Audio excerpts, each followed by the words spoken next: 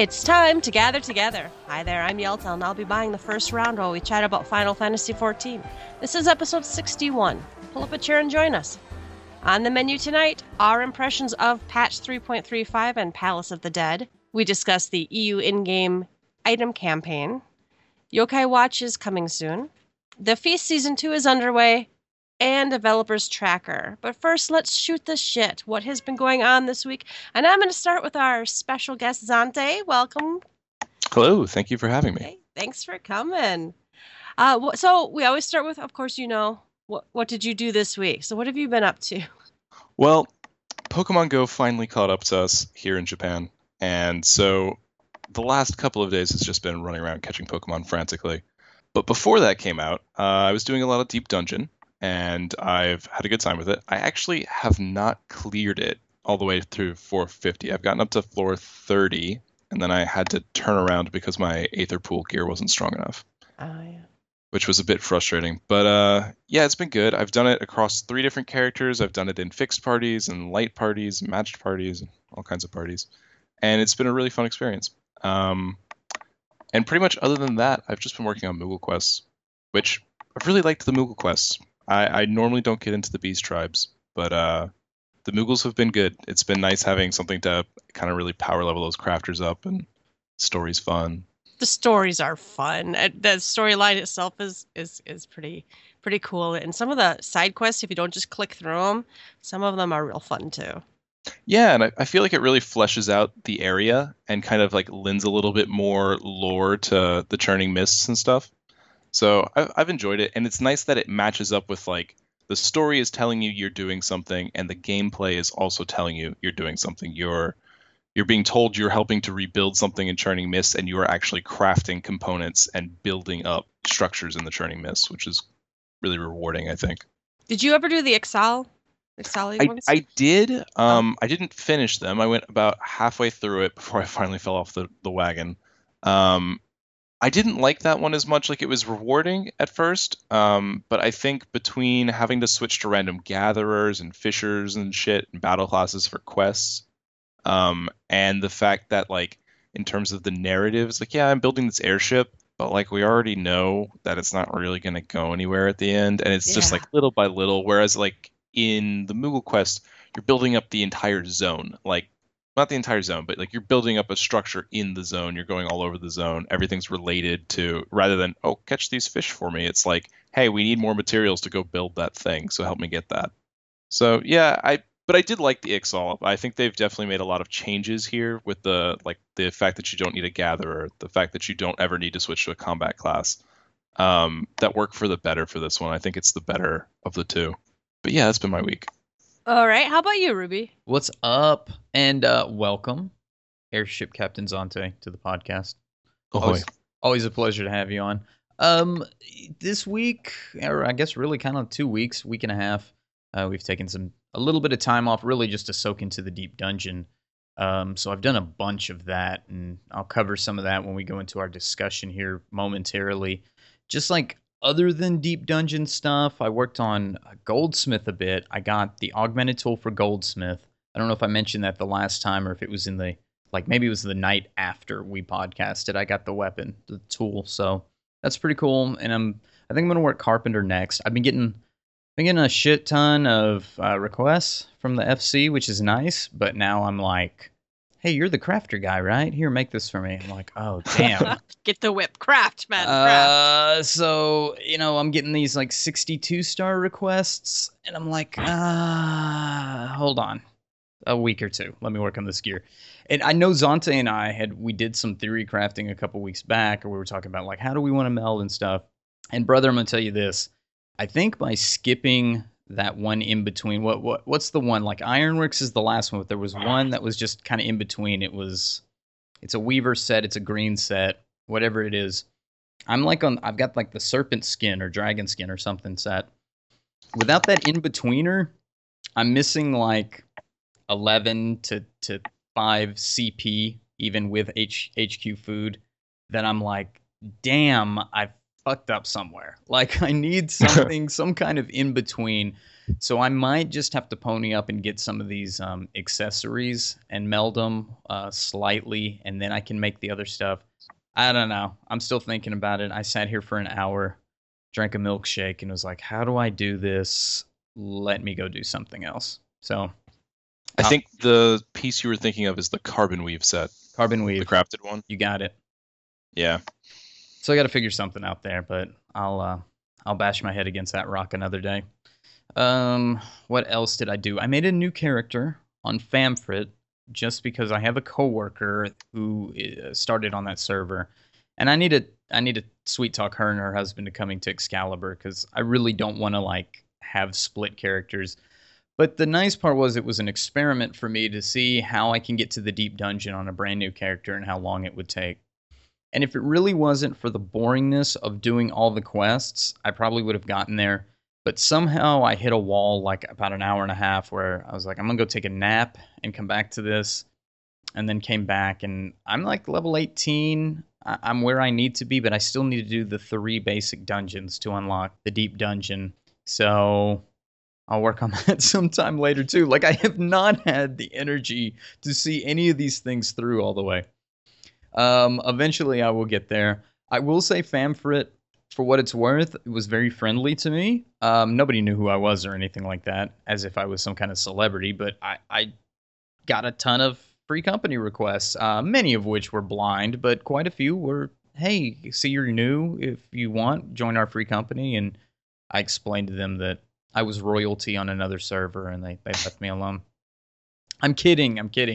They were really nice. Famfrit's a pretty nice server, so... But yeah, I didn't get quite all the way to the deep dungeon on that, and I'd really like to try that. But I did get to the deep dungeon on my own main character. It was fun. I can't wait to share more thoughts, but I will let Yelta talk about her experiences. What did you do this past week, ma'am?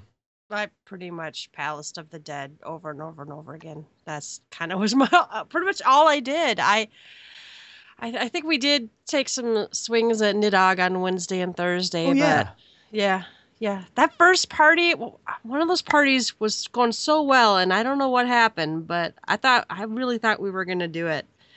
But I don't know what's going on. It's always like just one person is not following the same mechanics. We had a tank at one point that Cinna was doing her best job trying to let this guy, understand the mechanics. But it seemed like maybe after like 5 or 6 turns, the guy was regressing. Like he wasn't using the cooldowns after the second stack. He was taking, I guess, he's on the magic snake and brings it over. And he wasn't bringing the mob over so Cinna could provoke it off of him. He kept provoking back the mob. So like, you want the other tank to take it because on the 3rd stack, you're going to die. And he kept provoking it back, so that was a problem. So then, your healers have to raise these people. We're down a little MP. You've got a weakness on some. At some point, there was somebody who was not stacking the purple puddles in the back with us, so we were all running north during the Sable Price and then running straight into a Hysteria. That wasn't cool. It's just shit like that. We had a scholar that wouldn't heal. Or we just had DPS stance the whole time, which is okay, but you got to raise people every now and again too, We had, and then we had a tank who kept like running into blue balls with the blue tether, and I'm like, oh, that one too, dude. And then people are like, I thought you guys could get past Fang and Claw. It's like, yeah, we can if the guy with the blue tether wouldn't quit running into the ball. Yeah, what's funny is we start with 4 or 5 as kind of a set, and we put it up on Party Finder, and so now always puts up there like. Be able to make it to Enrage. We used to say Fang and Claw or past ads or whatever, but you get somebody who's like a phase before someone who's like they're like, well, I saw Fang and Claw once. No, we're saying clear Fang and Claw. So whatever, that's frustrating. Palace of the Dead, honestly, for the most part, was a nice diversion away from that. Oh, and I also bought some more of those. Whatever the oil is to work on my relic. I think I'm up to 3 of those oils. So a couple more. Palace of the Dead's been helpful for that too because it gets me tomestones.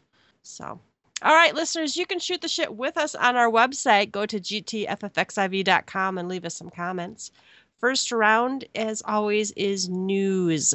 We are going to start off right away here. Impressions of the Deep. We are going to talk patch 3.35.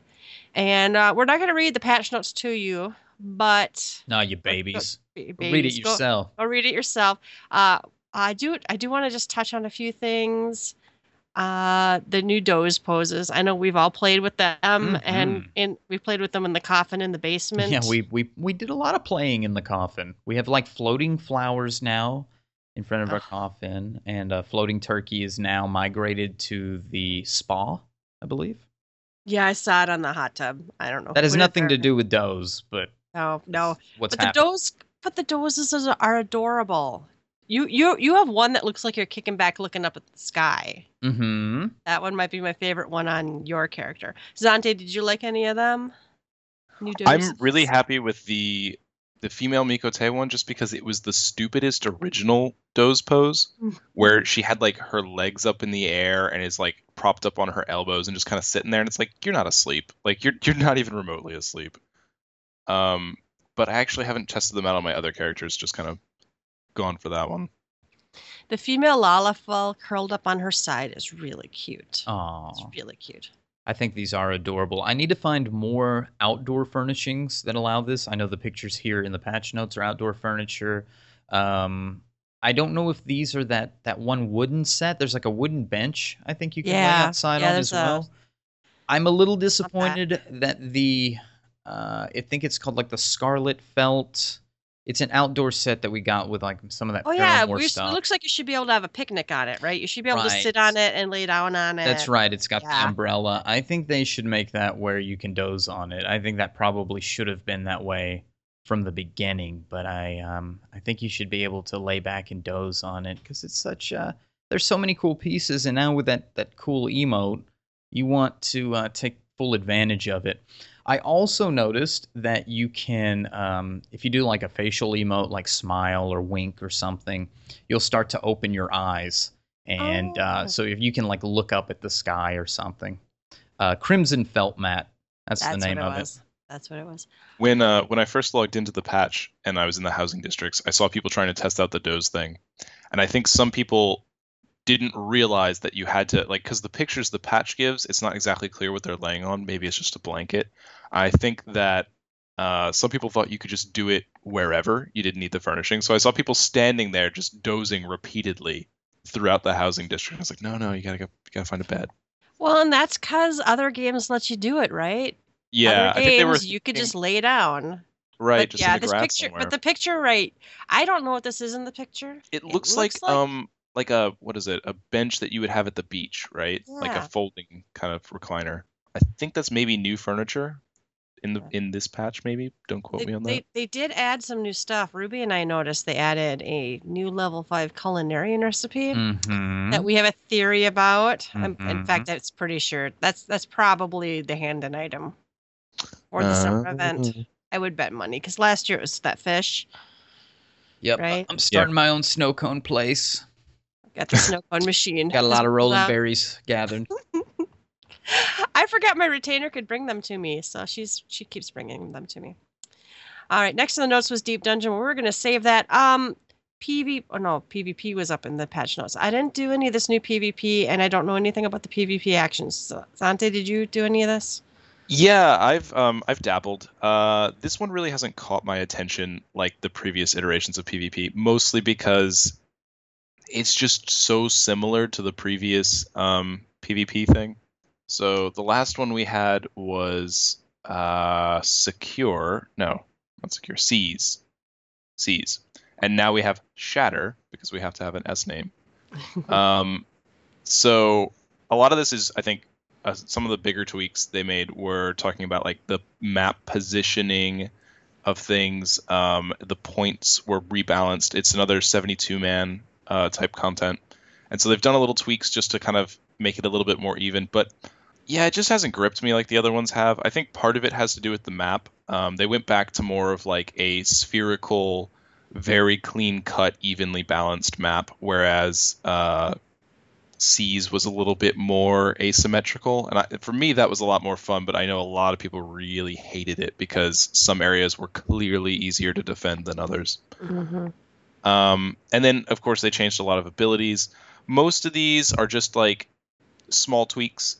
Thrill of War has been changed and reduced. Weapon Throw has been changed in terms of who can use it. So now it can be used by tanks as well as previously DPS. So basically anything with short range can now use that to slow down their running mage opponents. And small things. But the big thing that changed is the Enliven skill. Enliven used to be basically Invigorate. It would give you back TP. And that was pretty crucial, I think, for a lot of people. But what it allowed a lot of jobs to do is use Sprint and use either Enliven or Invigorate to get their TP back and constantly be chasing mages around and stuff, harassing them while sprinting and attacking. And they've changed that so that it will no longer restore TP. It's a completely different ability now. And instead, it removes the directional requirements from all weapon skills. And it can be used, it used to be able to be used by any combat class, including tanks, and now it can only be used by melee DPS. Gotcha. So it's a pretty dramatic shift. I'm not sure how I feel about it. I haven't noticed like a ton of sprint abuse from the combat, the melee classes, but I do feel like once they close that gap with a mage or a bard, it can oftentimes just that could be the end, especially in the feast where it's a little bit closer range. It's harder to get away.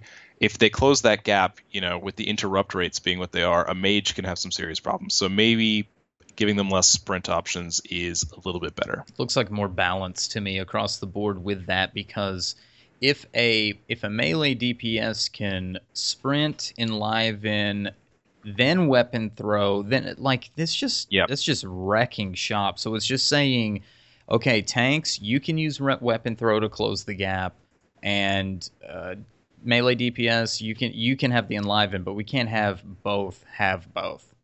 Not right. Fair. Yeah, that kind of is what it looks like. And there's also, season 2 of the Feast is starting. They've prioritized and changed the algorithms for matching, for party matching and stuff, which I think is really important. And I'd be willing to bet that less people are playing the Feast now than they were before. And I think, that's just the nature of content in this game. Is the older something gets, even if you want to call it season 2, I think less people are going to be playing it. So it's really important that they have fast queues. Oh, for sure. One of the things I always hear is the queues take forever. And it's like, well, that's no fun. And the whole point, Ruby's talked about it before. PvP has to be snappy. I think that's why I like the PvP in Overwatch, because even if I die, I get back in there and the matches are short enough. So just not being able to get in. You do have awful. to have two types of PvP, and Overwatch has this: the ranked stuff and the fun, easy, casual stuff.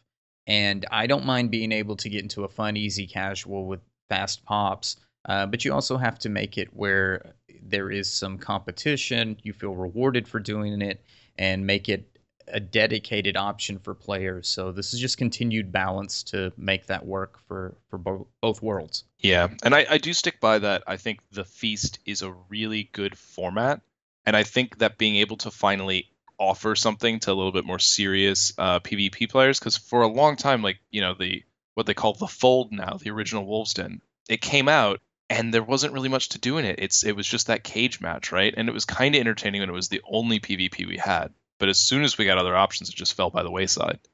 So having something back in the Wolves Den that's more arena focused, it's 4-on-4 or 8-on-8, and has rankings and stuff, I think is really good. I hope they just continue to support it as it moves on, and that they support both that and the 72-man. But I think they're finally at the place that they want to be with PvP when they first set out on it all those months and months ago. All right. Also in the patch notes, this is a little controversial for some people. They have upped the drop rates for the white lanner whistle, rose lanner whistle, and round lanner whistle. Of course, those are the pigeon farming, drops. So they've not just up to the drop rates. They also have made it so if you have 99 of the associated token for that primal, you can just go buy the whistle. Yep. Yep. I started with, of course, incredulity and a slight bit of rage and a little bit of, well, that's not fair. Even though I haven't beaten any of these 99 times. And then upon further thinking, which probably took about 2 minutes, maybe 3, I thought, if somebody ran these 99 times with a competent group and was able to get 99 totems and still didn't get a whistle, you know, they probably deserve it. They probably deserve a whistle. Who am I to judge with my, 12 totems for, 2 of these, and I haven't even beaten the Thornton EX. So maybe I should just shut my mouth and let people turn in their totems. Also, with an increased drop rate, they may reason that it should not take 99 times to at least see a whistle. Because I know a lot of people have gone and haven't even seen a whistle. So with an increased drop rate, maybe 99 times you see a few whistles. And then if your luck is still bad at that point, there you go. Cinna, we've talked about her quest for Nightmare. And early on, her quest for all the ponies. Back when it was real pony farming. Let me repeat, back when it was real pony farming. Not this crazy drop rate that we have now. She was, I think, 200 and some odd, what is it, the ice crystals from Shiva. Yeah. So she would have had, 2 ponies over if they had implemented the system back then. Yeah, that I like the 99 for, I guess, the safety net. But, I also farmed my white and rose. I went out there and, farmed it, and it was kind of a big deal. But it's also only the 3 oldest now. There's two primals since then, so. I guess where I go with this is, what are those items? What are those items that will let you say, I got this and nobody else did, or I got this and I busted my ass, it's like and a prestige you still item, have yeah. to. What are those items in 14? Because Nightmare, I guess, is still it, because the Nightmare drop rate hasn't changed. It's still pretty fucking hard to get Nightmare. What are those items? There's like a mount out of Alexander or something. It's not these. Clearly it's not these. Yeah, I guess not. I guess they're prestigious if you get them like the first month the Primal came out or something. Because you do like the first month after a Primal comes out and you see that, Nidhogg's bird, and you're like, oh, fuck. Not only did they beat the fight, he's already farmed up a mount, But it's real short term, and that's everything in this game, though. I hold my Dalamud horn so tight at night when I lay in bed. Your white raven earrings. Raven earrings. Yeah. It's like, I beat that shit. I'm going to come at this from a scrub opinion, because I don't have a set to play with anymore. Being in my time zone, it's really difficult to get a fixed group of people to play with. And so I haven't been able to kind of challenge primals at patch. I've kind of generally had to wait to try out primals and stuff. And I haven't really messed with Thornton at all, but obviously Ravana and Bismarck are weak sauce at this point. And they're hundreds of item levels away. But keep in mind that first off, the Ravana and Bismarck whistles, those pigeons have been out for 9 months. Oh yeah. Right? So that's for this game at least, that's a decent amount of time to be sitting with no boosted drop rate, no changes in terms of that. And then the fact that only these 3 have had the drop rate increase and only these 3 have had the tokens implemented, you still have Sephiroth and Nidhogg presumably for about a 6-month window where that's going to be really hard to get. I think it's kind of fair, and I agree with the safety net aspect of 99 tokens, but it also makes me, as somebody who doesn't have a set, who can't just say, hey guys, let's go farm this weekend, who has to go pug things, sometimes with a language barrier. It makes me actually want to go try to do this, even if it's in the duty finder, because it's well, if I put in my requisite amount of time, be that hours upon hours and hours, I will eventually get something for my troubles rather than just have it all wasted for nothing. Agreed 100%. If they had released the pigeons at the launch of Ravana. That's kind of the other Bismarck. one that's kind of the other one, but that was like, I don't know what they were thinking. If in 4.0, when they release each primal, if there is a mount with a crazy high drop rate, and then 2 patches later they decrease that drop rate and do that stuff, they got it. I'll say 100%. 100%. We're almost there with this. I think it's now they're getting caught up with the way that they have implemented the drop rates of things, and now we're getting a better flow. And I will say that overall, from 3.3, maybe even 3.2, but they really have worked on the flow of how the Heavensward content is coming out, the primal rate, the drop rates, and things. And I'm feeling a lot better about the way that they're releasing content going forward. I'm feeling. Oh, go ahead, Yelta. I was just going to say it makes me hopeful for 4.0, actually. I kind of feel like this is their first expansion, and they don't have anything from, they don't have to support anything from pre 2.0, really.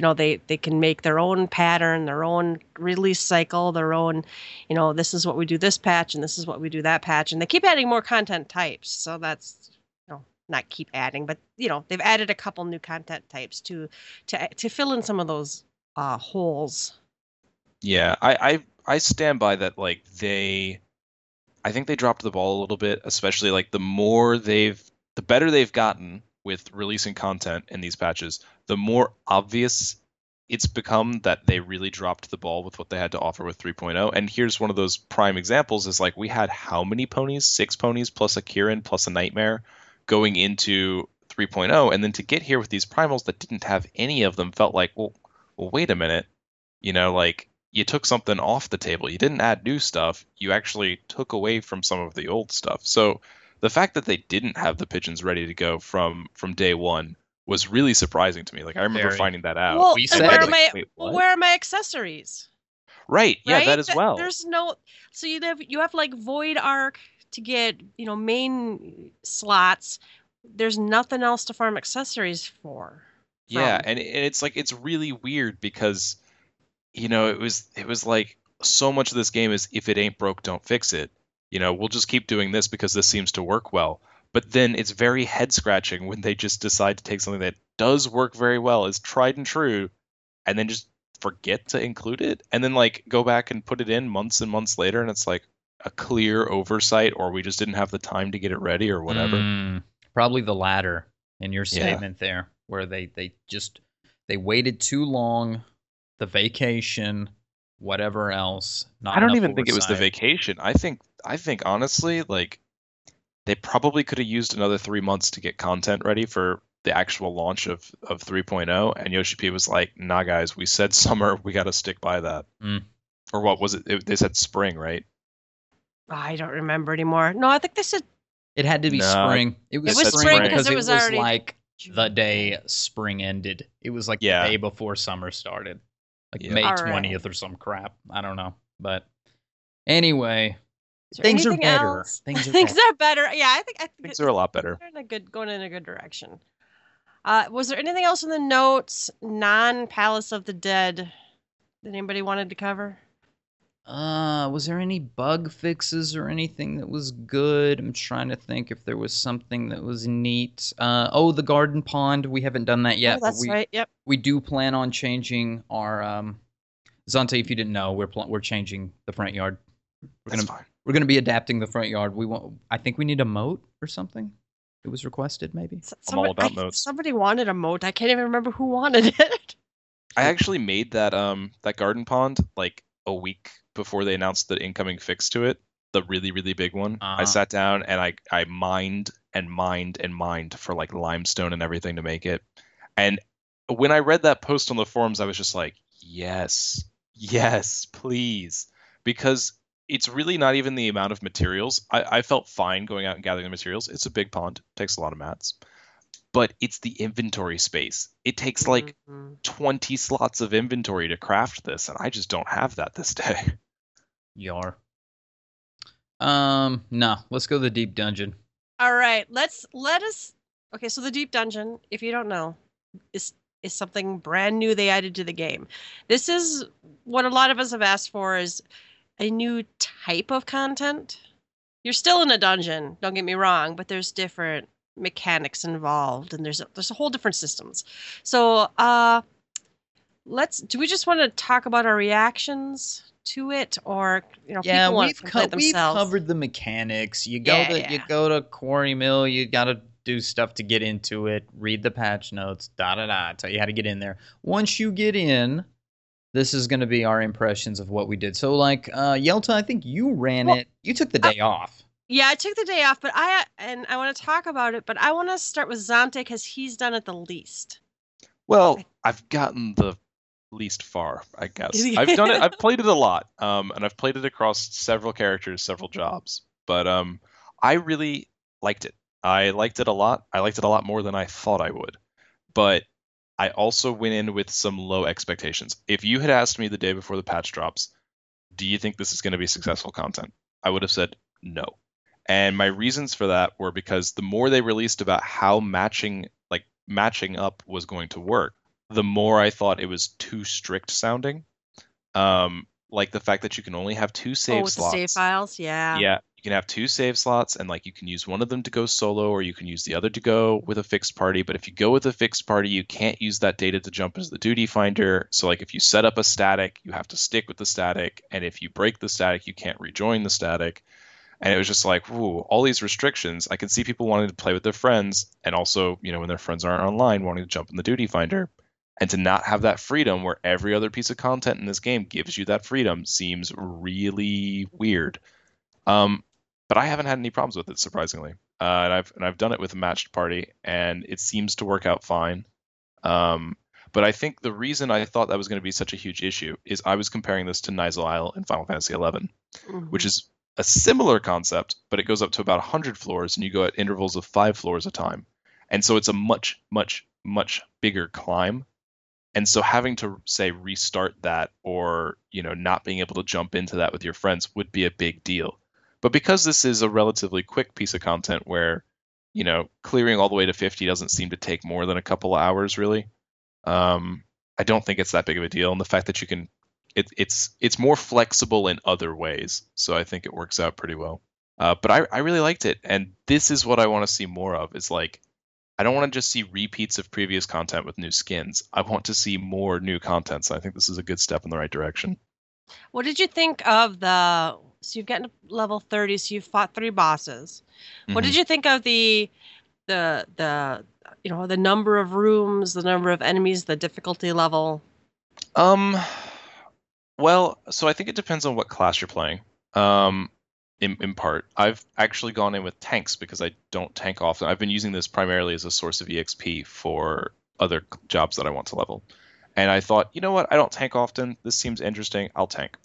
And it's been nice. The amount of mobs can go up or down depending. I actually sometimes feel like it's a lot of mobs. 10 floors can go on for what seems like a long time. Like the longest I've been in there, I think, is we spent maybe 45 minutes going 10 floors. I think that was 20 to 30.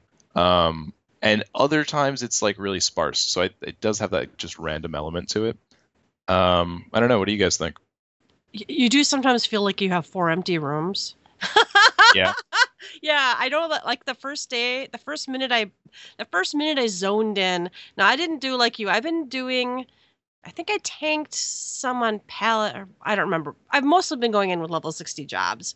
Mm-hmm. Mostly because I don't have any gear. Now I know the gear doesn't matter, but I don't even have a main hand weapon for most of my unleveled jobs. But at first I'm like 4 rooms, and each of them have 2 mobs, and there's a couple of treasure chests. And it seemed really, really incredibly boring at first. And I'm like, and every floor for the first 10 floor or first 9 floors, it all has the same aesthetic. I did notice immediately on the second floor that the music changes each time, and I love that. I don't know why. That seemed really special. And I like the traps. They traps are good. They totally make you pay attention, because you can totally. I had a couple of times where we just were clustered together, not topped off, and the trap took us all out, and it was game over, man. I think the thing that the traps add to the most, and I think something that this content has really benefited from, is the idea that the floor configurations change, the mobs change, the music changes. Pretty much everything about it is random. There's like certain parameters it operates in, but it's random. And that lets your mind kind of run wild and be like, well, I never know what's going to be around the next corner. I never know what's going to happen. Yeah, it gives you that, even though it might not actually be there. Like, for the most part, I think that it's because you can do this without a healer, because you can do this without a tank. It's pretty doable, regardless of your party composition. So that danger's not always there. But just the traps alone, and the idea is that the traps could be anywhere, where in reality they look like they have set spots per rooms. But just that idea is enough to make it more engaging, I think. Yeah, it's like it induces a panic, because when it goes south quick. I mean, most of the time it's fine. You know, you're just picking off one enemy at a time. But sometimes you turn around and somehow you end up pulling 6 mobs at the same time, and then somebody hit a lure trap. Then somebody steps in a trap. Then something happens, and then when it goes south fast, and it's a scramble. So it's like the panic that gives you the thrill. And the fear of the panic also gives you a thrill. Plus, you're attempting to build something, so there's a challenge involved. There's also like really small details on like mob things that they've done here. Like there's the fact that you can actually get morbals that actually use bad breath. That you can get multiple of them at once. If you step on a lure trap, you've got 6 morbals, and suddenly everyone's using bad breath in every direction, and that's going to really fuck you up if you don't have a healer. And so, like, there are elements of that, but one thing I noticed that was like, oh, I don't think those do those anywhere else, is that the slimes, right? Just like the little green slimes. Oh boy. We had a party where we had like two archers, and one of them started trying to kite the slimes. He was like soloing a slime or whatever, and some of us were on another mob.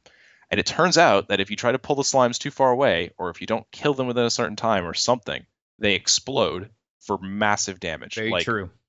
14,000 damage on like a level 20 character. Your whole party. Yep. Yeah, and like I've never seen a slime do that anywhere else. So this bard pulled it to another room, exploded, and we were all like, "What the fuck happened to you?" And he's like, "The slime just exploded." I'm like, "Are you sure you didn't step on a bomb trap? Like, I don't think that's a thing." And then sure enough, that slime wiped out the other 3 members of the party like minutes later, and thankfully we had raises and stuff. But it was, something that's unexpected. And it's really important, like Final Sting on bees, for example, is another one where it's like they have mechanics in here that are actually challenging and threatening for a change, whereas most trash mobs, and especially with the ability to just like wipe, raise, continue, the fact that you can't like just raise after you wipe and just restart. Sure, it's really like important. The difference between an annoyance and a mechanic that if we don't watch it, it's game over, man. It's game over. Yeah. And it's like it's casual, but it has more of those and less just annoyances, which means that you still have to be watching out. Yeah. I do wish when you had a full party wipe, I wish they would let you vote. I wish that you could give you a commendation. You know what I mean? Have you ever had like a party that was going really, really well and somebody just got unlucky? But now I can't commend the tank because we're kicked out. Yeah, I can see that for the match parties especially. When you game over, and I haven't game overed in one. Maybe I did. Is it just come up like it comes up duty failed or something, right? Yep. Yeah. It kicks you out. I wish, because with the aesthetic and how they're doing this, I wish they would go maybe a little more old school Final Fantasy with like maybe some 8-bit something and game over and really make it cute. Something different for that. That's a minor tweak. I'm actually really enjoying it. I personally have ran it 3 times. I ran it with Yelta and a set. We ran it with, who was it? Uchu and Kohedi, I believe. And we cleared all 50 floors. That took us, like 3.5 hours? I think it was about 3.5 hours. Yeah. So that we got a full play, and that was my first time through, so I had no idea how the pomanders worked. I was completely clueless to it, but had a great time. You guys allowed me to use the Rage Pomander and knock the shit out of stuff.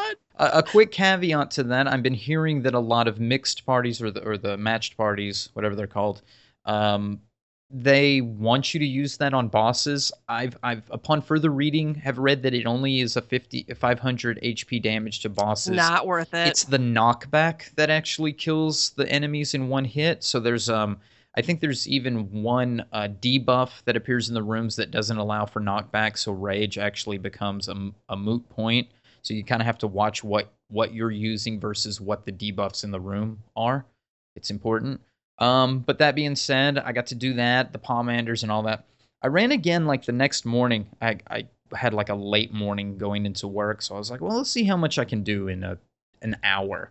And I cleared floor 1 through 10 solo, I think on my summoner, and then attempted again on Paladin, but died to the boss on Paladin just slightly, almost beat it. Had fun with those, and then did it a duo with Senna through room 20, and got quite a few upgrades there, and felt good about that. And so, anyway, that all said, my overall is I'm really loving the reset feature, and I thought I would. The reset thing gives this life. It gives it longevity because it gives you a chance to go back and build upon what you're already doing, which is what I think is required for content like this to survive. You have to have this kind of randomness and openness, but there still needs to be some kind of progression, something that gives you a sense of accomplishment at the end of it. And I think the glowy weapon is that thing. I sincerely hope that when the next Deep Dungeon series comes out, that there is some kind of benefit to already having a glowy weapon. Like, carrying a glowy weapon into this and building upon that has some kind of relic build-up thing. I want there to be a sense of progression. Some sort of progression would be great. That's my plea. But overall, I'm very happy with it. Now, I have not experienced the negativity, the trollishness that I've been hearing a lot about on Reddit. Yelta, you said you had some experiences. I have had a boatload. What's the dark side of the Deep Dungeon? The dark side. Okay, so the dark side of the Deep Dungeon. Okay, the reason the dark side exists, first of all, is a major flaw in the design of the Deep Dungeon. And as someone who's gone and done about six full clears I've done. And then I've done a lot of like restarting over. At first, I was just restarting over every time anybody else would log in. I'd be like, oh yeah. So I like the fact you reset back to floor 1. But having to do that every time, and I get absolutely nothing from it till I get to floor 41. Nothing.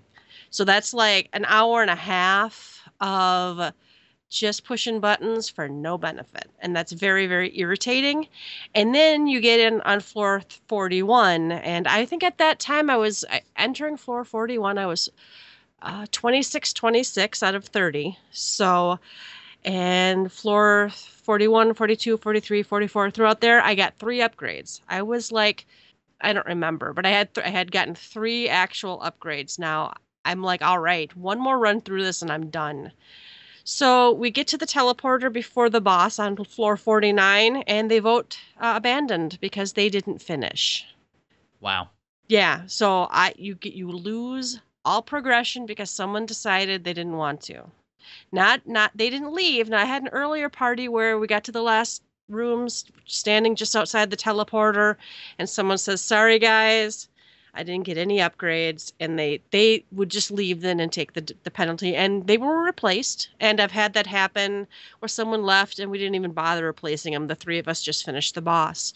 So, and I've had on floor, 44, 45, someone decide they're not getting enough upgrades and run through, pull 2 rooms and wipe us. It's not pretty out there, especially when you're working on your weapon. And I don't think you carry anything over, right? So you don't even get any of the XP if you wipe, do you? No, you don't. So. Yeah, I don't think you get anything. So it's the worst thing about this stuff, this Deep Dungeon, is the fact you can play for 3.5 hours and get nothing. Yeah. Now that's rough. I haven't encountered that because I haven't been past the 3rd set of floors. So that would be something that, like, the closer you get to your goal, the harder it becomes to get those upgrades, it seems. And I was actually really ready to compliment them on their design for this, but that is a massive flaw, actually. Yeah. Yeah. Well, but that's also a flaw. I'm going to jump down because that's a flaw that they've already given us a dev tracker on. And people have been complaining about or saying improvements they want. The forum's been full of, I'm disappointed with the Deep Dungeon. I hate the Deep Dungeon. The Deep Dungeon's too easy. The Deep Dungeon's too hard. But the whole people would rather destroy their party than finish. So the comment was, we're seeing a lot of comments requesting that the Aether Pool equipment be able to improve on the earlier floors so they can benefit from running the early levels again or while playing with new players. As such, we're planning to make the following adjustments in a future update. Aether Pool equipment will have a higher chance of receiving an upgrade upon opening silver coffers on earlier floors, and the Aether Pool equipment will be strengthened upon defeating the boss on the 50th floor. And they're going to continue listening to our feedback and blah, blah, blah. This whole getting an upgrade on the 50th floor regardless, I don't know about you guys, but I was really confused every time I killed a boss at first why I didn't get anything after it. Mm-hmm. Now, your reward is the save point, and then on floor 50, your reward is the pot shard. So I'm hoping these two changes will make it so people will not just be like, I think the last one for sure. Right? Yeah. Yeah, that sounds like a big buff. If you say there's a +1 to both, if you get an arm and a weapon, armor and an arm increase for beating the 50th boss, people will stay. People will stick around for it. Yeah. So no, I've had a lot of fun in there, and I've had a lot of terrible things in there. Have you guys tried soloing it yet? I know, Ruby, you said you did a little bit of soloing. Yes, I did. Oh, I tried soloing it a little bit I actually logged in on my Alt Hazel, who has a level 31 Paladin. And I thought, I'm going to try soloing this. And I just was not very good at it. It's soloing something for challenge isn't fun for me. I duoed it with Beldandy up to a certain level, but then things kicked our asses and we wiped. But I went in for the first 20 floors. I did 10 on Warrior, and then I switched over and I did through 20 floors on Ninja. And I was really surprised at the fact that it wasn't just instantly kicking my ass. I mean, it kind of makes sense, but at the same time, I was thinking okay, if this is content that's balanced for 4 people, if I go in with 1, I'm just going to get overwhelmed and killed. And I was able to go decently far, and I just kind of stopped because I was like, well, I'll try it with other things now. But I actually really like the fact that it's flexible enough to where you can go in with 2, you can go in with 3, you can go in with 4. I wish you could go in with more, but for what it is, that'd probably be overpowered. I so wish it was balanced around 6 or 4 or 6. 6 is the magic number for me. Well, and that's one of my great disappointments. After treasure maps, you can take 8 people with you, and you can do the Aquapolis, and you can have all this fun.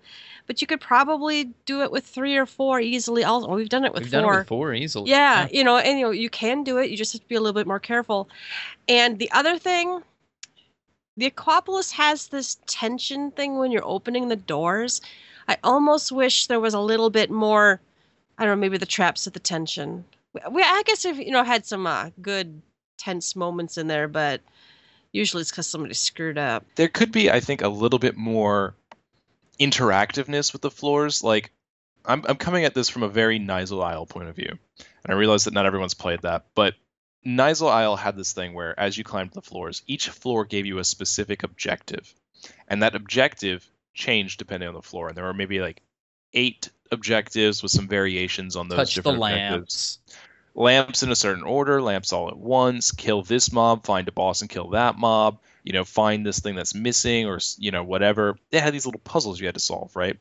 And the challenge in this is just kind of kill enough mobs to power up the teleporter, jump on board, or keep killing them if you need more XP or whatever. And that's all fine and good. But I think, obviously some of the randomness is the pomanders, some of the randomness is the traps. But it would have been good, I think, if they could have incorporated a couple of other objectives as well, instead of just kill the mobs to get to the next floor. Well, even doors and keys. I kind of wish there was doors and keys and not enough keys to open every door, or right. Or something. Because I keep thinking of other dungeon crawlery games. Well, my God, isn't Tamtara? Don't you have you have to pick up the? No, or the other one it is not Tamtara, but no, it's the house. Oh yeah, the house does it, but I'm talking about isn't it Tamtara where you have the little floaty orbs and you have to get 3 or 4 of them and then stand in the thing and so I mean there's that. But yeah, the house does that with the keys perfectly. Thank you.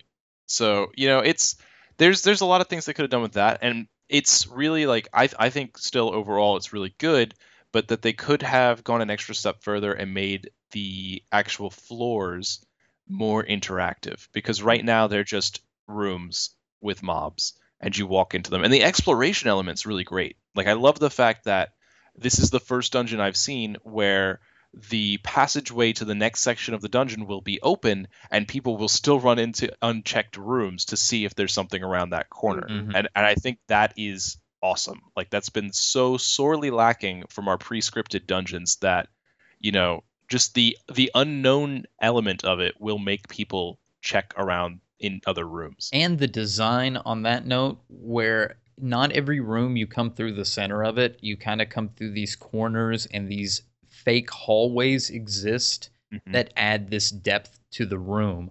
So even when you're navigating to these empty rooms to check, it feels like you're exploring. It's not just one square over, one square left, one square back. It looks way cooler to navigate. Even the 4-room dungeons, you run around the corner and it doesn't look like it's just another tile. No, it was the 2.0 Yeah. mentality from 1.0, where 1.0 was this big expanse, and they said in 2.0 we're going to make the map smaller, but there'll be more detail and it will feel bigger, which it did. Mm-hmm. Mm-hmm. Yeah, and these floors feel huge. You look at that little mini map and you see, like, okay, there's 6 rooms, and then it's like, am I still walking? Is there still something behind this corner? What's over there? Like, they feel a lot bigger than they should. Once you get to the 20 plus, you start having to look at the clock, because your exploration is eating up the clock before you get to the boss.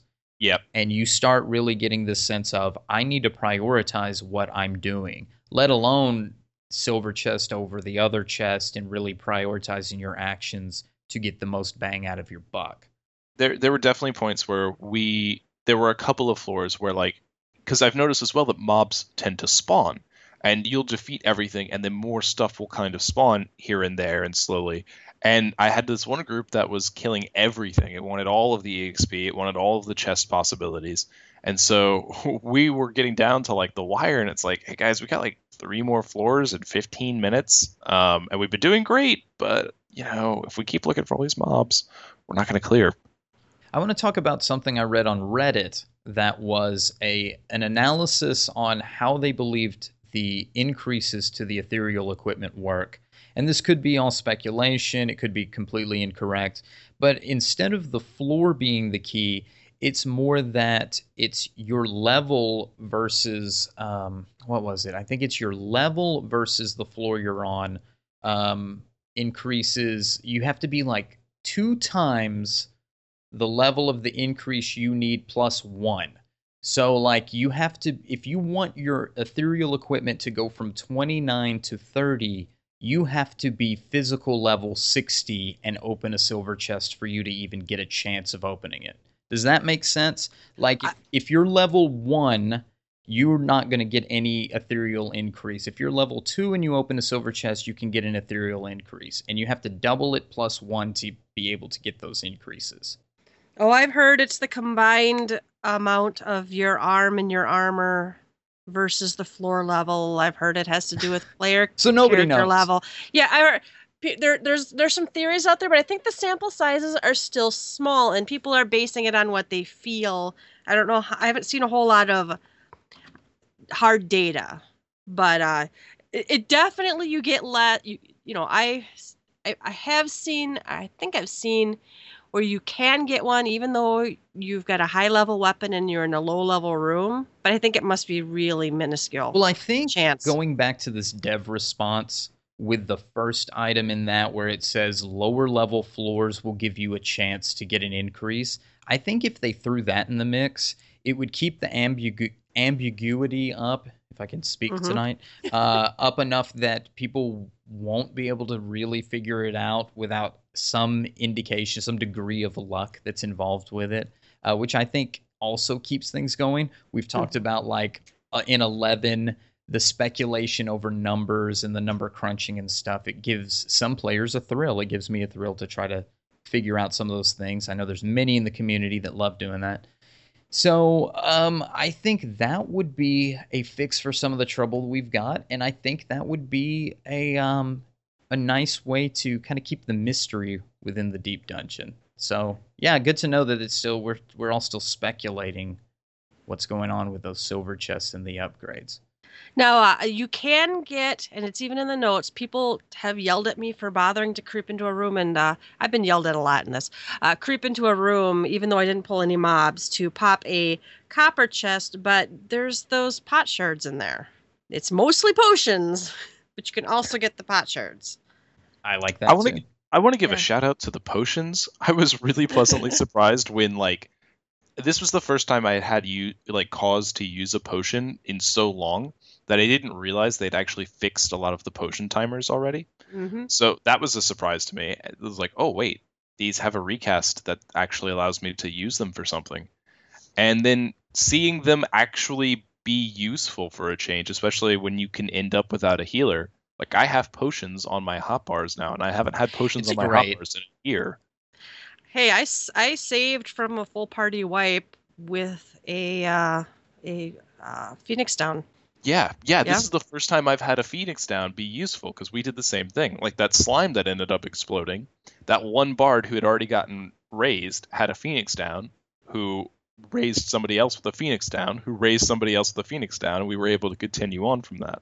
So, yeah, I actually kind of want more items now. The one thing I think is the one thing I think is a little bit lacking is I thought about it and I was like, okay, I've come across Morbles, I've come across this, that, and the other. There are actually a decent amount of status debuffs in here. And so I thought about busting out my Alchemist and prepping some like antidotes or something.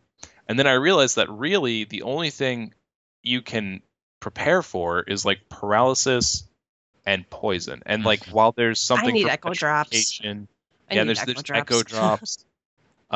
There's like you can't do anything for amnesia. You can't really do anything for, if you yourself are asleep or if you yourself are petrified, you can't free yourself from that, to my knowledge. I haven't actually ever tried one of the golden needles, but so I think it would be like an okay time to put in one of those like kind of catch-all potions that removes like not maybe every status debuff, but like a decent range of status debuffs. Some kind of ambrosia, nectar, or something. Yeah, right, like a cure-all for status debuffs, and just cover the basics, Or if you want to put something out there that's specifically for pacification, I'm sure warriors would love that too. But it seems like finally there's a use for potions, and it would be really cool to get some more. All right. I think now we're supposed to get like another 50 and another 50 and another 50 levels, right? Floors. Sure. Right. So I'm hoping that they listen to some of the stuff we talk about and make it, kind of more interesting. People keep saying, "Oh, this first 50 levels is just a tutorial for how deep dungeons are going to work," and I hope so, because it's fun and it's entertaining and it's somewhat rewarding. But they even in this own game they have other things that are more interesting. Where are my treasure goblins? Where are my we talked about like interaction with their environment. I feel like this was very much a testing the waters kind of thing. Like not even a tutorial for us, but a tutorial for them to see what player reaction was going to be like, because they really went out on a limb with the diadem and that really blew up in their face. And I was very surprised. I was really concerned after diadem that they were going to stop branching out of kind of like a sense of fear. I was worried that they were like, oh man, we tried something different and the community hated it, or it didn't work out the way we wanted it to at all. Let's just patch this, and maybe when we get this to a respectable level, we can try something else. But then they came out with the Aquapolis and the Palace of the Dead, which were both completely different from what we had had previously. So I really think this was more of, okay, we're going to put something in there, and we're going to have a lot of different options for it and stuff. We're going to have like a lot of features, but let's not go crazy just yet. Let's see how people take to this first iteration, and then we can really pull out some of our bigger ideas, is what I'm hoping for. I think right now, like, it's a really solid foundation, and if they build on what they already have with, maybe some different objectives for floors, some keys, I think, and maybe a little bit more difficulty for the higher levels, which Yoshi P said he wants to do, then I think this could be, top tier, some of the best content in the game right now. What do you think of the rewards? So they're the weapons, and stat-wise, it seems like a pretty easy, if not time-consuming way to get an item level 235 weapon. That's That's pretty cool. And some of them are pretty nice. They look nice. I think the glowy weapon is a great reward. I think, it's so challenging now to upgrade your weapon, really. Like, that this is a much needed upgrade path, because you've got your Tomestone weapon, which you have to work towards, and that takes you 7 weeks. And then aside from the Tomestone weapon, now you have your Nidhogg weapon, if you can get a group together to clear that, which, I think the average player can, but there are still a lot of people, and I'd say probably the majority of people, who can't. And then after that, you've got what? You've got your Relic and you've got Alexander, right? Yep, I think so. Yep. And that's it. So 3 of those, I would say, are well above the ability for anybody who doesn't have like a static kind of, I'm sure there are people out there that pug and stuff, but if you're not kind of your slightly above average adventurer, you don't have a chance of 3 out of 4 of those weapons, or let's say 2 out of 4 of those, because the other one, the Relic, is extremely time consuming, but doable by, I'd say, any player level. But this is something that is a happy medium and will make sure, coming when it did, not even at the catch-up patch, but halfway through the catch-up patch, this is something last minute that is going to get you ready for the next patch that'll come out in a month and a half or so. Which they said they wanted to do. They wanted more horizontal options for weapons. And when you put it in that framing where you say this is the 5th such weapon that's in the 230-ish range that you can get to get ready for the next patch, that's pretty horizontal. Especially that one is a Relic that you can do solo. And then this can be somewhat solo content, which you could take in and somewhat solo work for 7 weeks, put the time in, and then work your way up to a Nidhogg, something else. But, whether you want to come at it from a full battle perspective, I'm jumping right into primal content on day 1 and getting this weapon, or you want to spend 7 weeks, or you want to do solo in the deep dungeon, lot of options, which is what they promised us and they're delivering. Yeah. I also because I like to gear up, maybe not the best, but like 2 or 3 jobs. So, obviously the 7-week weapon, I'm only going to do on one character. I probably will only do the Relic on one, not character, but one class, So yep. This isn't like another way to work on a weapon for maybe my warrior or something. Without being bored. That's a really good point. Because, it's like, when you play just one class, you might find a lot of these weapons to be redundant. But when you try to gear up a second class, it's like, well, I don't want to have to spend 14 weeks just to get 2 weapons, Mm-hmm. So this is a really good option. The one thing I'm concerned about moving forward with rewards is that I would like the pot shards are cool, and I like that there's materia involved. I'm glad they're continuing to keep that relevant. But I hope for maybe some accessories, or I think they could do more with this in terms of rewards.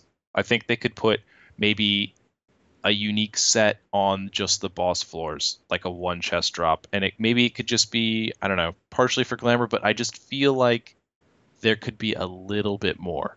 Yeah, I could, nothing drops off any of the mobs. The only thing that comes out of chests are pretty much potions and that kind of stuff. So yeah, I could see a little bit more. I don't know what it would be, but you're right. It would be kind of cool if they because added right now things.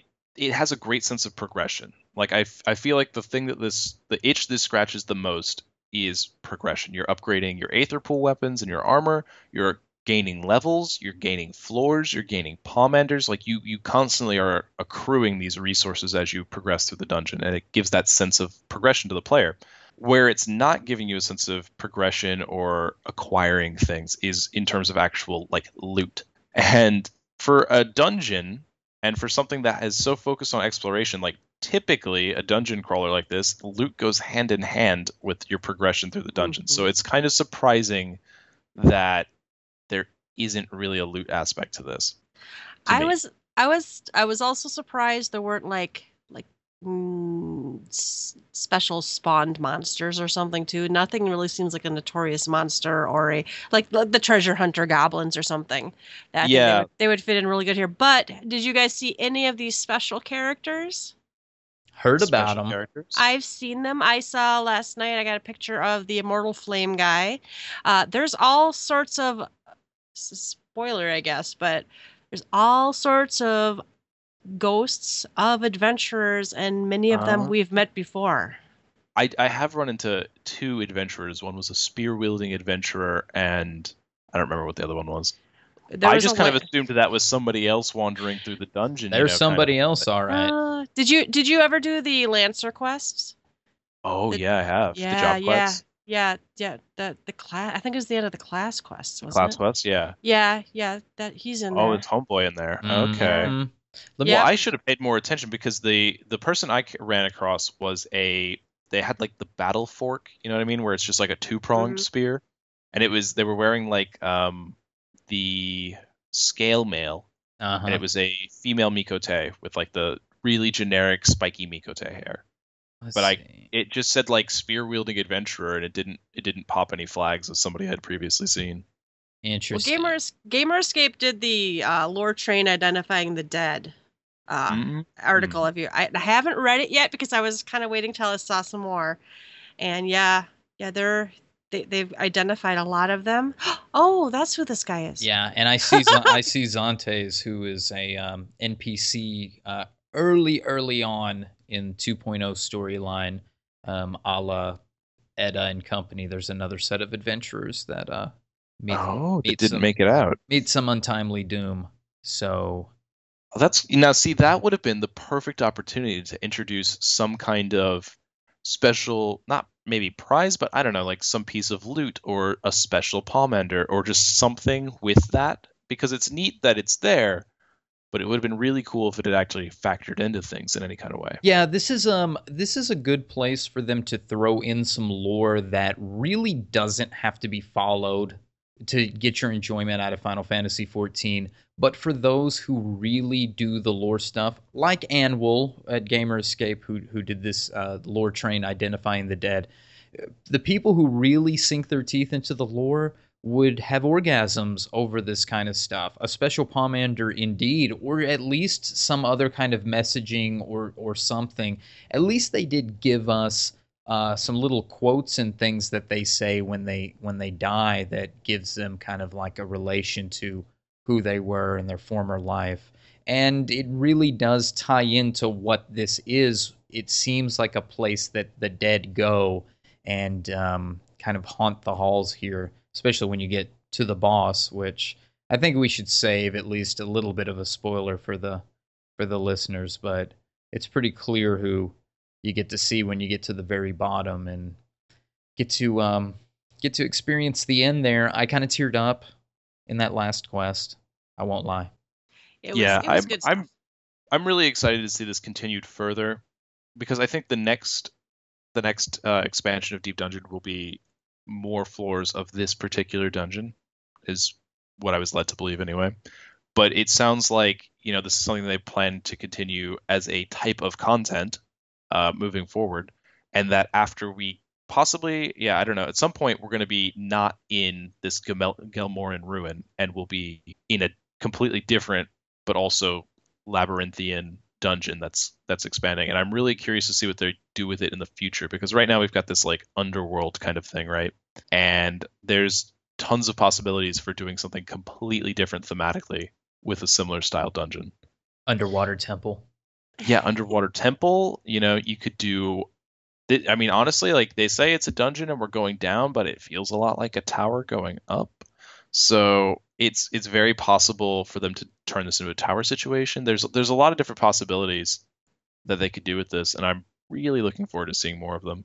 Yeah, I assumed that Deep Dungeon is the content type, and that Palace of the Dead is this location. So yeah, I'm assuming they're going to add more to Palace of the Dead, but later we will get other deep dungeons. And you're right, there's no reason it'd have to be technically a deep dungeon. I mean, we could have like exploring underwater ruins, and I don't know why, it's a big content type. Like I think it's a big step forward for providing what I think players have been asking for a really long time, which is a little bit more randomness, a little bit more exploration, a little bit more mystery as to what's behind the next corner. And it, like I've got my character logged in to one of the in-between floors right now.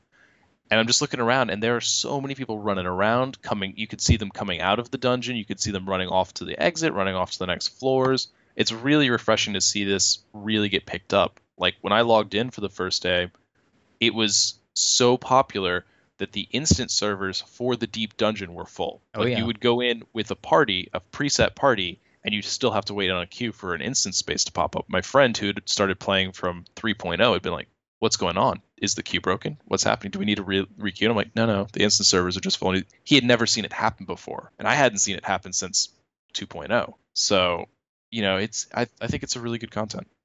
And a brand new type of content, so that's important to me.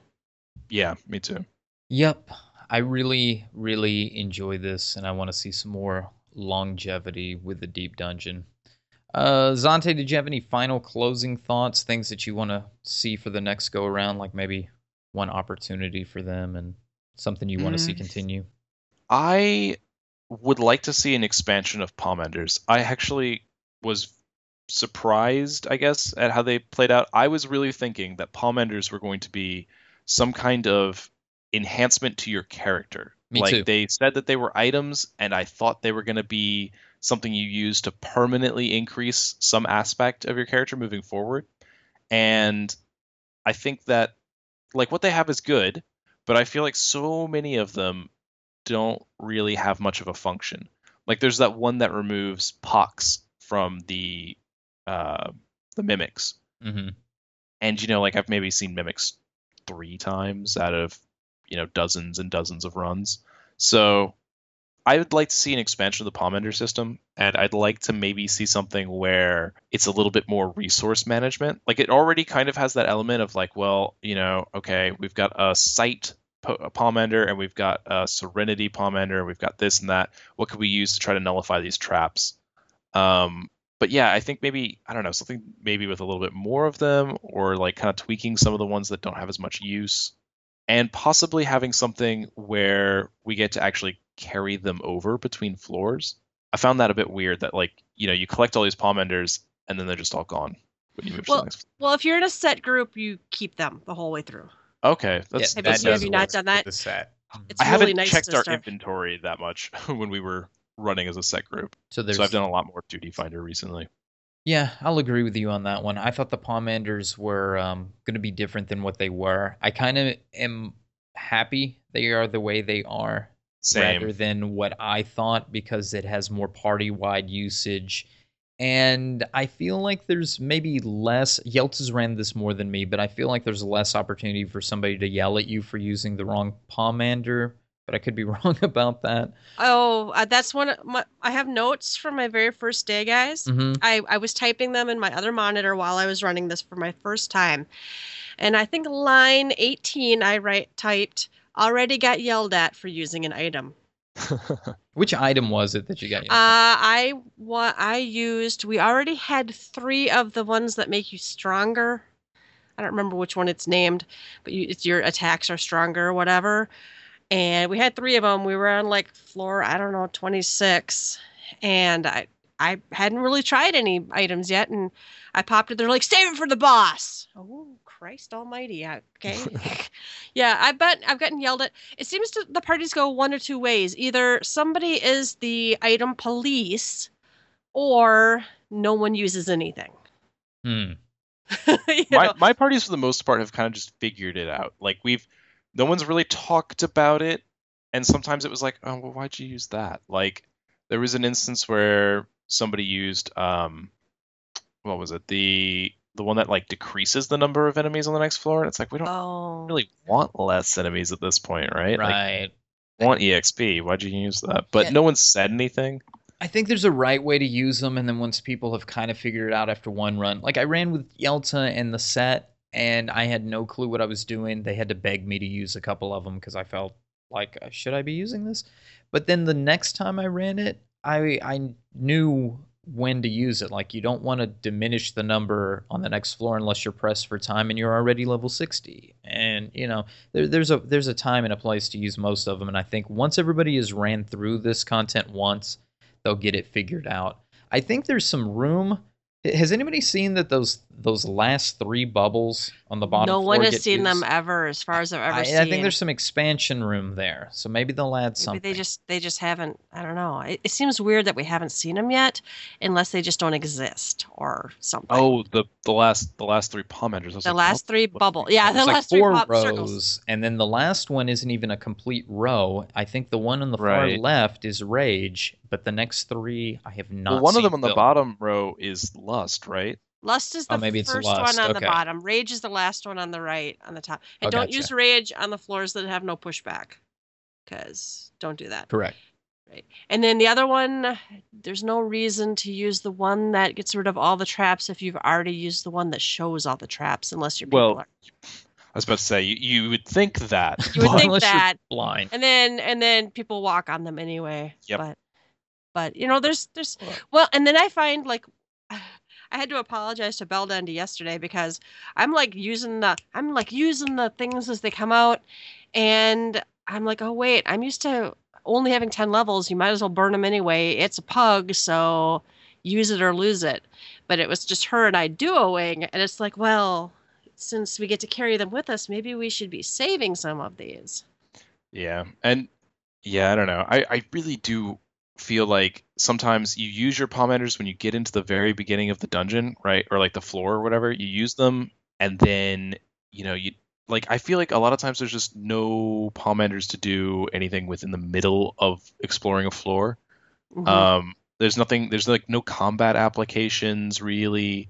I guess you've got the one that turns everything into like a chicken, which is kind of neat. Well, it's useful once you've done it a few times. You start realizing which mobs you should be doing that to, Yeah. right? And then there's other ones like there's ones you always use it when you get it, the one that makes more chests appear on the next floor, and yeah, I don't know. It takes a little while, but you do start getting a feel for what they all do. Indeed. Yelta, so what would you take into the next deep dungeon? Anything you'd change, or what would you carry over? I don't know.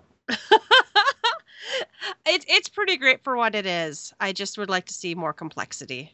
Yeah, I think that's mine too. Getting the moving up the glowy weapon into the next phase, and an expansion on the palm enders, like Zante said. And overall, I'm having a good time with it. I think it's fun. I think if they continue this in a cycle with, like, in 3.4 they changed the diadem, and in 3.45 they fix this or something else with maybe snowboarding or something. I think if they keep this off-cycle patch thing going, this will do a lot for Final Fantasy XIV as a whole. Very For happy. sure. For sure. Okie dokie. I'm done. I'm done deep dungeoning. All right. Let's talk for a minute about the in-game item campaign for the EU. You poor bastards is the bottom line. Sadgerside has actually typed something up about this on his blog.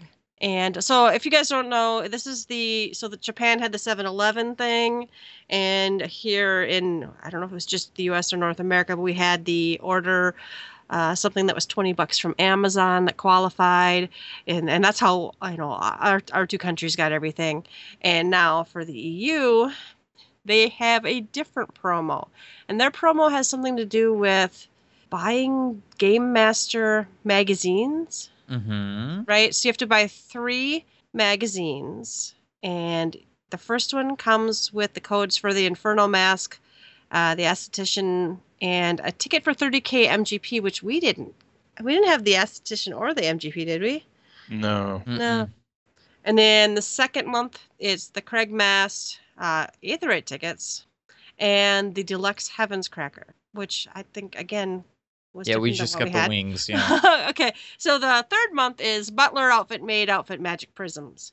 And then, and this is my favorite part, once you get all of these magazines, you were supposed to take a picture of yourself. Wait, no. You're supposed to take a picture of yourself holding the codes for the 3 issues and send it to a specific email using a specific subject line. And then once it's validated, they're going to give you an email with the code for the mount. Wow. Jesus Wow. Christ. Let's just jump through some motherfucking... I don't know. How did the one in Japan work? 7-Eleven, what did you have to do? Well, Buy first stuff? off, it was a hot mess because I couldn't use it. The fact that like my biggest complaint about the way they've handled this, and this is a very Japan thing, but is that they are not very internationally minded in the way they've done these contests. And I have to say, like, they've done similar and different contests before with this game. I was really baffled to see that this rolled out separately, like that it was such a big contest with so many visible concrete rewards in game that rolled out so far apart in terms of time. Like that was just stunning to me that they would make such a big aesthetic thing and then just not have it ready to go in every country at once. Mm-hmm. I think they maybe like forgot or just overlooked this, but yeah, the one in Japan was you would go into 7-Eleven and you would have to buy certain things. It wasn't magazines. You didn't have to take pictures. You just kind of went in and you did your promo stuff and you got it at the cash register and they gave you a code on your receipt or whatever. But you had to have a JP account to do it, which I don't, so I couldn't use it. But like you took that 7-Eleven code, went to a website, it gave you the other code, and then you plugged that into the MOG station. Theoretically, if you had a JP account. Yeah. Okay. The North America one was super fucking easy. It was buy a thing. I think the only ambiguity was if you bought the thing off of Amazon, how fast you got the code. I got mine within seconds. I know many had to wait. You could wait up to 2 days. You plug in that code into the website, which gave you the code, and you get the 6 items or whatever. And well, and the thing about 7-Elevens in Japan is like, now granted, there's none where I live, but in general, they are so easy to find throughout Japan, and that like online money here is not a really common thing. So it's actually easier for people in Japan, I'd say, to do the 7-Eleven thing than it is for them to do online. Yeah, I think that's the kicker within this, because in Japan it fits what it is. In the United States or North America, the 7-Eleven thing, yeah, I live in a metroplex. There are 7-Elevens in a pretty close area. I will have to get in my car and drive to one though. If you live in Wyoming, I don't know if there's a 7-Eleven near you. But for the European one, I don't know that buying a subscription of a magazine, even this is one of the kickers too, that buying the subscription didn't get you some of these magazines because they're back issues. You actually had to go find them and buy them individually. But get these 3 magazines and taking a picture, how that is somewhat is convenient or tailored to the European audience. I don't think it is. I really don't think it is. I'm not European. I can't speak on behalf of Europe. Maybe these magazines just, come off of trees or they grow out of the ground in Europe. And it's pretty easy to get these codes, but I don't think so. I have a feeling that, because notice that this is in partnership with 7-Eleven, Amazon, Game Master. They make a point on the announcement to have it be the Game Master blah, blah, blah, like their logo's on it. I have a feeling this is less about what can we do to tailor this to the players in this region and more about what company can we get to partner with us for this sweepstakes. And yeah, because like in 7-Eleven in Japan is a big deal. So like that's a big partnership. That's like the equivalent of getting, Final Fantasy 14 toys at McDonald's. Like that's and Amazon is also like really widespread. That's not a huge thing because it doesn't have a physical merchandising presence, but that's still like a big representation, a big partnership. Mm-hmm. So I feel like this was more of what can we get in Europe to push our product, and they found this magazine. But I don't think it's good for the players in the slightest. I don't either. I don't know if they felt the need to have the EU stuff also be tied in to some kind of provider, and I hope that maybe if that is the case, like they had to tie these to different outside campaigns, that once this campaign ends, now this is a slap in the face to EU if they go through the hoops, they just sell it on the fucking MOG station to begin with. God. I know it'd be a slap in the face, but why didn't they just sell this on the fucking MOG station? Well, and to clarify, this is UK's version. There's a EU one coming up. There's a clarification. Oh, wait. This is specifically This is UK. only. Yeah. But down at the bottom of the article, they cleared up that this is UK's version of the promo, and other EU countries will have their own promos. See, and here's the thing, right? Is like I'm sure that this in part has to do with merchandising. I'm sure it has to do with publicity. But if who is this contest for? It's current players, right? You're not roping in new players with this contest. So it's for current players. if at the end of your contest you have soured current players' moods, you have failed, in my opinion. Mm-hmm. And so to make this in a way that sends your players jumping through hoops for minimal, it's clearly not about Square Enix making just money, because they have the Mog Station. They could just make microtransactions off this. It's about them trying to spread their product line, but they're doing it, in a way that kind of sacrifices the player's enjoyment. I think that's just really shitty. I think the fact that they didn't have this lined up across multiple countries put a real bad taste in everyone's mouth, because I played on a server where it's a good mix of North American players and JP players on the Tomberry server. And so we saw half of the population already having these cool outfits, the other half going, oh, that's neat. Where'd they get that from? Looking it up on the, wherever, and finding out we couldn't get it. And it's like, what the fuck's up with that? Mm. Can I shout out Sagicyte's deal again? Because I think this is hilarious. Yes, please do. He is on Blue Garter, so you can find him his blog on bluegarter.com. And the name of this is Promocalypsis. I think I'm saying that right. So, funny stuff. Thank you, Sagicyte. And big shout out to you, because you do have a pretty hilarious blog. He does say in his blog that he was lucky he was in the United States during the NA campaign and was able to get the code that way through Amazon, but what a cluster if he had to do it any other way. So can we just say, like, the most obvious thing? Why not just put it on Amazon in the UK and the EU too? Amazon's just as big there as it is over here. Ask the powers that be. All right. Also, we have a new event that's coming up. This is starting on Tuesday, actually, July 26th. That's the Yokai Watch. Gather one, gather all. It's the crossover event. Okay. And it's what? Go. This promo page is cute. Okay, it is fucking adorable. Cute. And it goes till Monday, October 3rd. So this is a long one, guys. They start as an old. Where's the That's What She Said? Nobody on that one. Oh. Okay. To do this quest, you do have to be above level 15, and you must have completed one of the Gerdanian envoy, the Olden envoy, the envoy one. So it's pretty early in the whole storyline, but you're supposed to get a yokai watch and a yokai medallion, which you can use to obtain yokai medals. Okay, I don't know how you can get the medals, because step 2 starts with, after gathering the medals and delivering them to the wandering executive, you can now get the minions. And there are 1, 2, 3, 4, 5, 6, 7. Don't we know how to get the medals, 14. whatever, the medallions or whatever? Isn't it a fate shitstorm? No, it might be, but the next part, once you get the minion, then you have to do fate summoning it. Oh, okay.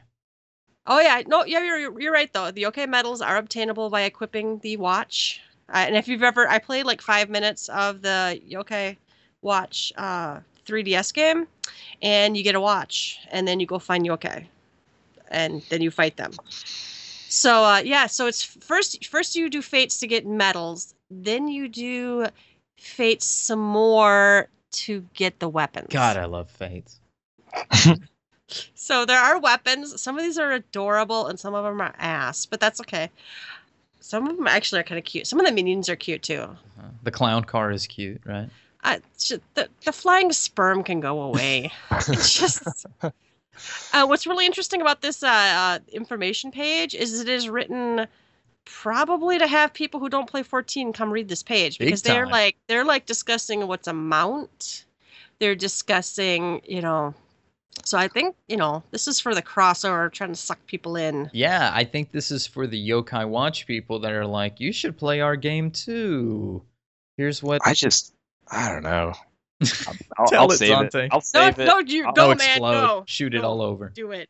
Jesus Christ. Okay, you guys were salty about lightning. I'm fucking pissed about this. I mean... Yeah, and you live over there, so what's the deal? Okay, so first off, like, the target age range for Yokai Watch, at least in Japan, is elementary school children. I mean, it's the original Pokemon age group, which was second graders. So it's 20-year-olds in the United States. Got it. Presumably, but like I don't think it's had time to percolate in the States. I know that there have been like, I don't know. I remember talking to a guy at a game store in the States a couple of years back, and he was talking about how Yokai Watch is going to be the next big thing, and I was like, yeah, okay, we'll see. And here we are 2 years later, and you guys tell me because I've been away, but are people playing Yokai Watch? Is that the cool thing? Yokai Watch Go is like the hottest new cell phone. Oh, right. So I don't think it's going to catch on. And I think part of the reason it's not going to catch on in the States is because it is so inherently Japanese. Like, it's very weird. Well, yeah, Japanese demons, right? Yokai. Right. So, like, yokai are specifically like these little folklorish things that exist in Japan. And, like, if you get the stories, if you get the puns, maybe it's really entertaining. And there's a certain amount of appeal if you just like little cute creatures. But I think so much of it is just lost in translation. Whereas Pokemon was, like, it kind of had some of that elements, but there was something just, universal about catching monsters and stuff. But where these monsters are so specifically, like, I don't know, indigenous to Japan. Well, and they're bizarre looking, right? Yeah, so, but that's not even what they gets don't me fit about the rest this. of the world either. That's what really pisses me the fuck off. Fit. It's like, at least Lightning is a Final Fantasy character. At least you can make up some bullshit lore reason as to why she's here. But this is like purely, I mean, it wasn't the story that like Yoshi P and the creator of Yokai Watch were drinking somewhere and were like, what would be fucking funny if I put Yokai in Eorzea? And he's like, oh, dude, guess what? I own that game. Let's do it. And here we are. But it's so out of character. And the fact that, like, I could maybe write this off if this is the one-time event and I don't have to think about it after it's over and I don't have to participate in it. But I'm sorry, these motherfuckers would be breaking my immersion for months because there's a million minions. So now we're just going to have yokai invasion. I don't know. I'm salty. Like, I don't see the relevance. I don't see the target crossover because, at least in, like, I don't think it's popular enough to bring anybody who's into Yokai Watch in the States but has not heard of Final Fantasy XIV at this point into Final Fantasy XIV. I don't think that's going to happen in the English-speaking world. And as for the Japanese side of things, I think that most of the target audience of Yokai Watch is too young to be playing Final Fantasy XIV. So I don't see the potential crossover in terms of fans. I don't think the potential crossover of fans is worth having yokai, like a dozen or so yokai running around Eorzea. And I don't know. Maybe I'll rethink things after getting some of these, but there's a robot cat. There's like this crazy dog. There's samurai dogs. This shit's so ugly. There's a couple of people-looking things. Yeah, and that dog is like horrendous. Like it. I'm sure it's intended to be horrendous, but it's like it looks like it has more pixelation and like less. His little tail looks like he's farting backwards into his own ass. This shit's ridiculous. I'm with you, man. This shit's so stupid to me. But like, I don't know. Actually, the gameplay behind it, the event, sounds kind of cool. Like, it sounds a little bit more involved than what we typically get in a crossover. And it sounds like they're trying to replicate the experience of catching and using yokai, which is kind of neat. So, like, from a gameplay perspective, I appreciate this, but just get out of my fucking game. Just no. But I have to do it because I need all the things. Exactly. And you know how much I fucking love Fates. I think I would be willing to let this go just a little bit more if that mount didn't exist. If it was just... It's kind of the deal breaker for me. I'm like... That's kind of the one that I'm just like, get the hell out of here. Like, and there's not just one mount, there's two. What's the other one? It's the same thing, but enhanced. I don't know that. Yeah. What the fuck does that mean? Enhanced. It's like an upgrade. It has a cloud of sperm. It shoots sperm from it as it flies. Oh my god! It sparkles, glistens in the sun. I just get the baby wipes. Watch. That's great.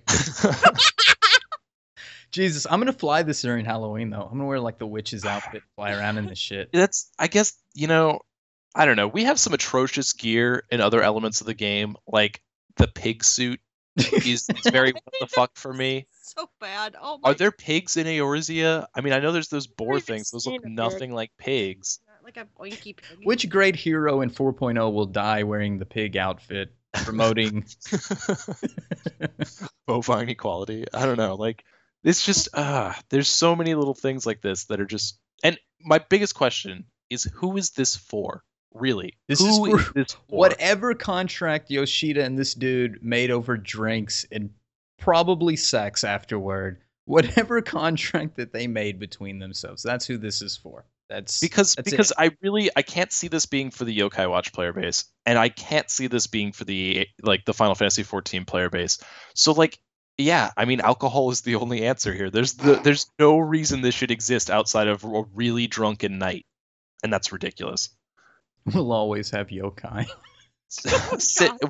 We will always have yokai. Send me lightning, please. Oh my god. Where's the Final Fantasy 15 crossover? I can't wait till we're driving that car through Eorzea. Jesus Christ. Boy. Just no. Cloud on his motorcycle. Make it stop. And who's this asshole again? Noctis in his car. I don't fucking know. I lost interest instantly. So can we get a Final Fantasy 3 crossover? Can we get give me something old school and maybe I'd be like, yeah, this is kind of cool. Where's my Temple of Chaos? Where's my Final Fantasy 1 Four Fiends? That's what I want. Yeah, Four Fiends, yeah. They could do interesting crossovers, but these are really just crossovers used to move merchandise, and I don't know. Yeah. I'd catch Pokemon though. Not in my Final Fantasy 14. I need to ride you. There's a Pikachu in Final Fantasy 14. I'm saying it now. I'm unsubbing. 6.0. Please look forward to it. Well, by 6.0, maybe they would be, out of ideas or something. I don't know. Desperate enough. All right. Well, when you're not fighting and catching yokai, whatever you do with them, you can go fight in the Feast. We mentioned earlier the Feast Season 2 is underway. It runs from patch 3.35 to 3.45. So go get your fight on, I guess. I don't know. Go feast. Go feast. All right. One quick What's on Tap developer tracker. We already covered the one about adjustments to Deep Dungeon. There was a request, a machinist request. Is it possible to have the 30-second ammo timeout removed? I don't play machinist. What is this? I don't know. Zonta, do you play machinist? I have, but I'm trying to think. Okay, so the ammunition mechanic is where you have to load your ammo, but I'm. What do they mean by timeout? Are they talking about the recast? Probably they just want the recast. Recast. We'll see what the beginning of the thread says. Okay. I don't see why ammunition has a timer penalty. When a fight hasn't even started, you constantly have to spam the skill every 29 seconds, even at 5 stacks if you want to open with it. Oh, I think I see what they're getting at. Is that they want to mid-fight, the only times your ammo is going to time out anyway is more or less if there's 15 seconds of downtime. Does it fuck with the rotation? Is it it would, but I can't tell if they're talking about the actual ability, loading your ammunition, or if they're talking about the stacks falling off. Is the ammunition so strong that it requires punishment for not timing it correctly on boss downtime? I just find it to be a minor but annoying hindrance to the enjoyment of my job. Okay. I see what they're talking about. Just doesn't so smooth. the stacks fall off like Grease Lightning or whatever. When you reload your ammunition, the ability itself takes 50 or 55 seconds or whatever, a minute, and then you get five rounds of ammunition. Those rounds of ammunition will wear off in 30 seconds. And so they're saying, why does the ammo fall off? If I've just loaded my gun, why did the bullets fall out the chamber? Yeah, that doesn't make sense. It doesn't make sense. And then, from a mechanic perspective, it's weird because it's like Grease Lightning. If the boss disappears for a few seconds and you are running out the timer of your bullets will fall off. But the ability itself is a whole minute. The timer on the bullets is 30 seconds. So it doesn't even match up. If your bullets fall off, you can't even immediately use the timer right afterwards, the ability. Sounds like people want it to work like Aetherflow. Which would make a lot more sense, if it worked like Aetherflow. So I think that's what they're asking for. Interesting. Okay. I need to try that. The response to that was yes, no, maybe. That they're working on it. Please give us more feedback. Please look forward to it. Got it. Please look forward to it. Luck's already using the please look forward to it. Are they hiring, by the way? Are they hiring? I think they're hiring a PR person. Lord knows they need it after this debacle with these codes. Oh, yeah, that's what I read. They were hiring a PR person. So check it out. Go apply. Be the next. All right, last call. We do have a shout out for Spoonie's Glamour. Okay, just only because he said something today before we logged off to do the podcast. We have a really great guy, Spoonie Castrano, and he's in our free company, and he made this really kick-ass Irving outfit that I think I have shouted out before, but I am more than happy to shout out again that he puts together some really amazing glamour, and he's got an Irving from Final Fantasy VIII that's really kick-ass. We'll put it on the blog, I guess. We'll put it on the website with Spoonie's permission. All right, it's closing time. You don't have to go home, but you can't stay here. You can find links to all of our episodes and blog posts on our website, gtffxiv.com. While you're there, leave us a comment. You can find us on Twitter at gtffxiv. Email us at gtffxiv@gmail.com. Please rate us. Personal plugs. I'm going to start with our guest. First of all, thank you so much for joining us again. Thank you, Zante. It's always awesome having you on. Thanks for having me over. Yeah. Do you have any plugs? Yeah, I guess so. You can find me on Twitter at Zante Simbe or Zante FFXIV. I should come up under either. Very cool. How about you, Ruby? Yes, you can find me on Twitter at Rubicon Vale, RUBICONVALE. And you can find me, Yelta, on Twitter also at YeltaSumasu, YELTASUMASU. Thank you, everybody, for listening, and we'll catch you next time. Bye-bye. Bye. Bye.